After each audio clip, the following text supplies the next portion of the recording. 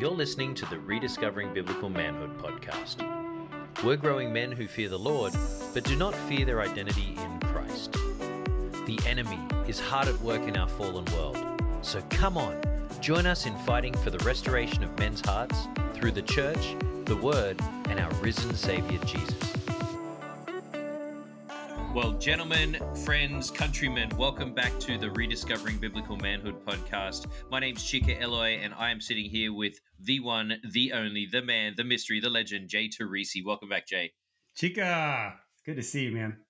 It is good to have another episode here on the books. So, Jay, what are you thinking we want to talk about today? We talked a lot about my story and my marriage last week and why I have a desire to go deeper and see this really rich marriage that Morgan talked about. You know, we've based this series around some comments that Morgan Synder made in his book, Becoming a King.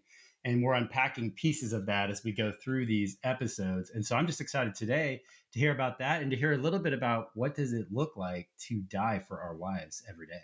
You know, for our listeners, Jay and I, we selfishly got to be selfish this weekend and take a man's weekend away, a men's retreat with about 40 other guys. We went to the North Mountains in our state here. And what was really interesting was the theme of that, or the start of that retreat was this idea that we are being selfish so that we could learn how to be more selfless. Another interesting part of that retreat was the campsite, Jay, we were on. Do you remember the bathrooms of that campsite we were on? What was unique about those bathrooms? No mirrors.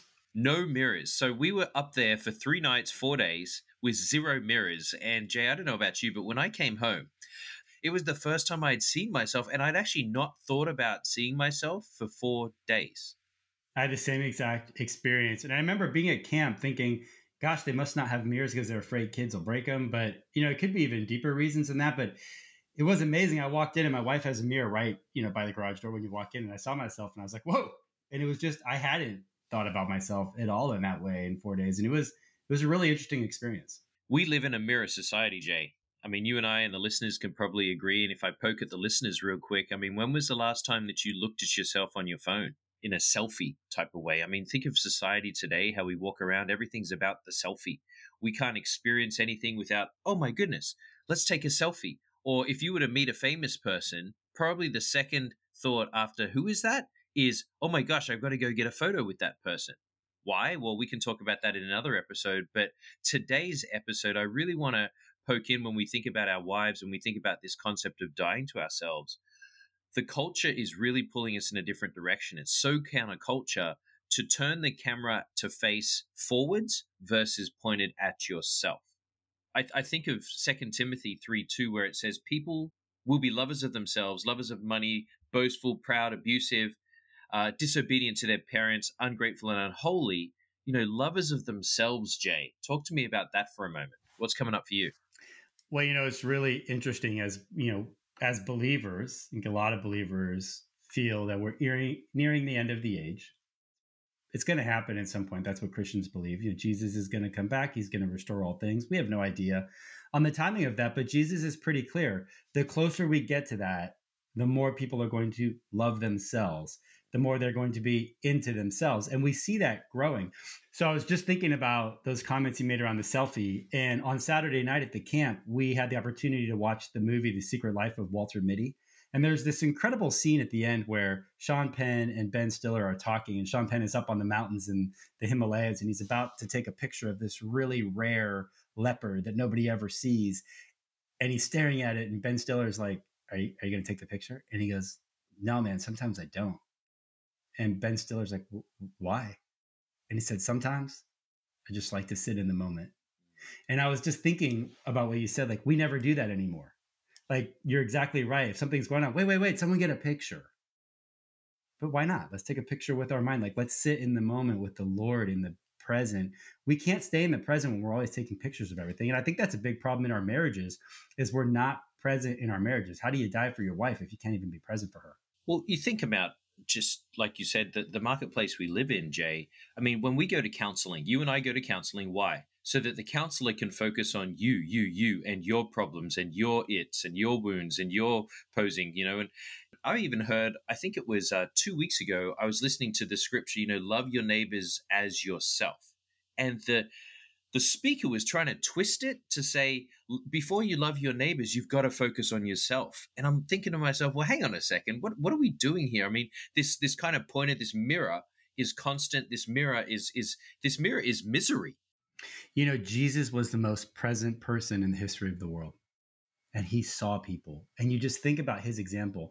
And I think that leads us to the discussion we're going to have, which is, what is dying for her really about? It's really about leading her. And I know in your own personal story, Chica, you've had to learn this concept. But first of all, we're both still learning this concept every day. And we get it wrong a lot, right? We get it wrong a lot. But the more we learn to die for our wives, the richer our marriages get, the deeper we can go, the more we can be available to fight for her in her wounding, to defend her from the attacks of the enemy, because we can see them, we can see her. Hard to see somebody when you're looking at yourself. Philippians 2 says, do nothing out of selfish ambition or vain conceit, Jay. And I know that you know off by heart, like myself, Galatians 2:20, which is, what I have been crucified with Christ and I no longer live, but Christ lives in me. And this is critical, I think, to the discussion we're going to have for the second half of this podcast, which is, you cannot die for your wife every day, as Ephesians 5:25 really commands. Love your wife like Christ loved the church. How did he love the church? He died for her. Like, that's a really important point. Of course, we're all willing to step in front of a bullet for our wives. That actually doesn't even take that much courage. But I can't die for her if I have not first died to Christ and no longer live in my own selfish desires, but Christ lives in me. If I can understand how to connect Galatians 2:20 and Ephesians 5:25, the ramifications in our relationship with our wives will be so dramatic. Now, this is really hard work. And I know, Chica, you're going to unpack this for us a little bit, but like, I don't exist for myself anymore. I'm a slave to Christ. I've surrendered my life. I'm like a military guy. Like, military guys don't live for themselves. They take orders and they execute orders. We are in the army of the Lord. Like, I know that sounds dramatic and maybe even churchy, but think about it. When we agreed to Jesus and invited him into our lives, we said, come, Holy Spirit, rearrange everything about us. Like, you're in charge now. I'm here to execute and live for you and reflect you. Well, that means that our job is not to reflect J. Teresa's point of view on the world, but the Lord's point of view on the world, the king, the boss, the captain, right? And so that's true in my marriage as well, where unfortunately we find the highest degree of selfishness sometimes. I want to throw a couple of grenades out to you, Jay, and maybe you can throw a couple back at me. I know that the most selfish times in my marriage, Jay, the grenades that I have were things like this. I have a work trip come up and I'm thinking to myself, well, I could come back Thursday night, but because I want to stay an extra day so that I can see things, maybe I'll just extend it a day. Oh, I've got this relationship over here, man or female, who's asking me to do this, but my wife's asking me to do that. But I can't let these other people down, so I'm going to go do the first ask instead of what my wife's asked. Gosh, as real as it comes, Jay, I think even a month ago, and, I would say that I'm in transformation. And a month ago, I was invited down to Augusta to go play golf. My wife came down with COVID the night before. I went to Augusta. Oh, man. It is disappointing that we are often the most selfish and least empathetic with the people that matter to us the most. I said this when we were talking about anger, and my wife had asked me a question after I had rudely exploded on her. And she had said, would you ever do that at work? And I was like, no, of course not. I'm the boss. Like, I can't do that.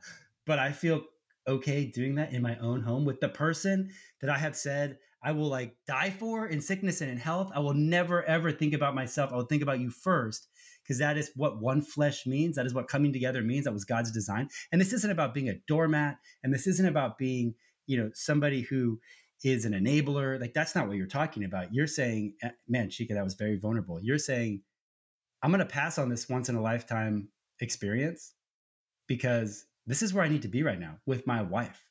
And that tension of, oh, but man, Augusta, she'll be okay. I'll be back in 7 hours. She'll be all right.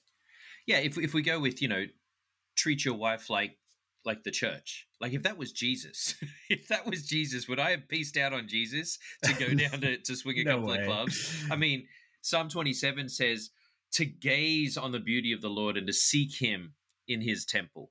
I mean, imagine if every single day I came in and I thought about that way of my wife, even when she was poking at me, even when she was triggering me. I turned back and I just gazed and I said, I love you. I love you. I love you. And I know that you and I have had offline conversations, Jay, about the wound. And sometimes I have wounds that get triggered pretty easily, but also I have to understand my wife does as well. Man, she does. And we're going to get into this more in the next episode, Chica. Like, she's designed to poke you. Iron sharpens iron isn't just about a man sharpening a man. And we're going to talk about that a lot in the next episode. But your point's a good one. Again, we're not going to say, I love you, I love you, I love you in a patronizing way that is going to spin her even higher, right? Like, that's not the point. But the point really is, hey, your wife is wounded like you're wounded. And her wounds are different than yours. But your command as a husband, the oath you took, is I am going to fight for the healing of those wounds. I'm going to have clarity of mind to understand them. And when the enemy tries to use them in our marriage, I'm going to draw my sword. I'm going to draw my spiritual sword. I'm going to speak over her. I'm going to challenge her. Like, look, if we need to go to counseling, I'm going to be the one that leads out. Baby, we got to go to counseling. We have got to deal. You got to go to counseling. I got to go to counseling. Whatever it is, we need to get people to speak into us, or we need to pray every night. You know, men, this is going to sound silly, and I don't mean to apply any pressure here, but do you pray for your wife every single night or every morning? Is there a time every day where you cover her with your spiritual authority? You know, we find often, and Morgan even admits it in Becoming a King, as deeply as he walks in this message, there's something awkward about praying with your wife on a regular basis. Why does that bring up this awkwardness in men? Well, because the enemy does not want you doing that. He does not want you covering her in spiritual authority, because she's going to respond to you in openness and tenderness. And that is going to lead to deeper levels of intimacy. And when you're praying for someone all the time, it's really difficult to be a jerk to them, especially when they're pushing your buttons. You're going to respond differently. And the enemy knows that. So he's going to do everything he can to go, I don't pray with her. That's awkward. Or, oh, when you pray with her, help us sleep good tonight, Lord. And I love my wife. And no, it's like, are you praying mighty prayers of intercession for her every night over her wounds and calling her into a deeper level of intimacy? You know, I for years, I know one of my wife's highest values. She has two that are just really important to her, that I go to bed with her and that I pray over her every night. And I cannot tell you, Chica, for how many years I just resisted those things. I resisted those things. Or when I did them half-heartedly, and it was so selfish. What was it in me that was like, these are not outlandish requests from my wife, and they bring her heart alive? Like, what am I doing in that? That I was not dying for her is what I was not doing. You say the enemy, and I think back to Eve. You know, the enemy's been playing a game since Eve, and you and I covered this weekend with a lot of gentlemen in conversation, whereby the enemy's been looking at the woman, even the man, and just kind of saying, you do you. Like, if you want to go get the apple, it wasn't about keeping it from Adam when he said, go get the apple. It was about you do you, so that you can go and be the best you. You know, it's holding the mirror up and saying, this is all about you. But John 10:10 says what, Jay? That the thief comes to steal, kill, that the thief comes to steal, kill, and destroy. See, he won't even let me get it out straight. And so when I think of the enemy, and when you bring that into the marriage, man, he is looking around every corner to keep you from being one with your wife. You know, the second half of John 10:10 is the anchor.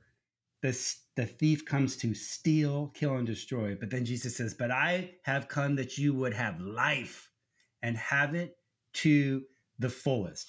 And in our marriage, that absolutely begins.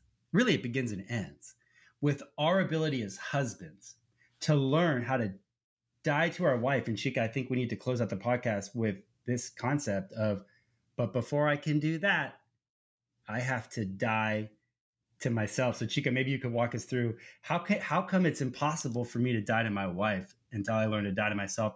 And what does learning to die to myself look like? What are some practical things that men could take away going, okay, whoa, well, that all sounds good. I want to die for my wife. I want to be that guy. I want to be a guy that doesn't get triggered when she's trying to trigger me. I want to be a guy that recognizes when her wound is spilling out all over the place on me or on the kids or, you know, on our in-laws, and how can I support her and fight for her in that? It's that is not I'm just going to decide to do that. I'm going to do that. Like, there's all kinds of things you have to learn as a man. We're going to unpack that, right, over weeks and months and years. The skill set required. If you want to learn to die to your wife, you're going to have to develop a skill set and go after it as hard as you go after studying sports stats or go after your hobby or what you do at work. You're going to have to put that level of focus and energy higher, even if you want to have a marriage that Morgan is talking about. Like, you need to know that, man. If you sign up for this, you are going to have to learn skills and fight for them the way you fight for the things in life that you love the most. Ooh, I hope I just stood on somebody's toes. Do you fight for your wife the way you fight for your hobbies? The way you fight for your addictions? I don't know. But Chica, before we can even go there, we have to first do what? Learn to die to ourselves. What does that stir in you? I think it comes back to the example we gave before, which is turn the camera literally around on your phone. Instead of staring at yourself and what it is that you want, you know, what if you push that outwardly this way. And it starts with looking up, right? Worthy is the Lamb who is slain to receive power and wealth and wisdom and strength and honor and glory and praise. Worthy is the Lamb. Looking up, thinking about Jesus, thinking about how worthy he is, giving him praise, giving him honor, and then coming back and saying, okay, how can I serve you? And when I think now of my wife and the mornings when I wake up and I do intercede for her and I do pray for her, I'm asking myself, how can I help you first before I help myself? Prayer matters. It moves things. We believe that so deeply. Jesus believed that. He prayed every day to his Father. The disciples believed that. The churches believed that for 2,000 years. The Jews believed it. I don't know why it works. I didn't create the system, but there is a way things work in God's economy. And one of the things that matters is prayer. It moves things. I'm sure on those days, Chica, when you intercede for her, the day is different. She is different. Her spirit responds. Her spirit is designed to respond to your intercession. It absolutely is. Now, this is not easy stuff. This is not child's play. This is big league stuff. Learning to die to yourself so you can then learn to die to your wife every single day, the way that Christ died for us. But now what did he do after he died? He sits at the right hand of the Father interceding for us. So what is the example for husbands? Our primary responsibility in marriage, this is just J. Teresa's opinion and J. Teresa's opinion alone, but as I read the scripture, what I see is love my wife like Christ loved the church. He died for me, and now he sits and intercedes with me daily with the Father. So what is my example? Die for my wife, and then intercede for her daily with the Father. I think a practical thing for our viewers as we close up today, Jay, a quote that I learned this weekend was, when I'm with my wife, am I excited to be there or I'm just waiting for it to be over?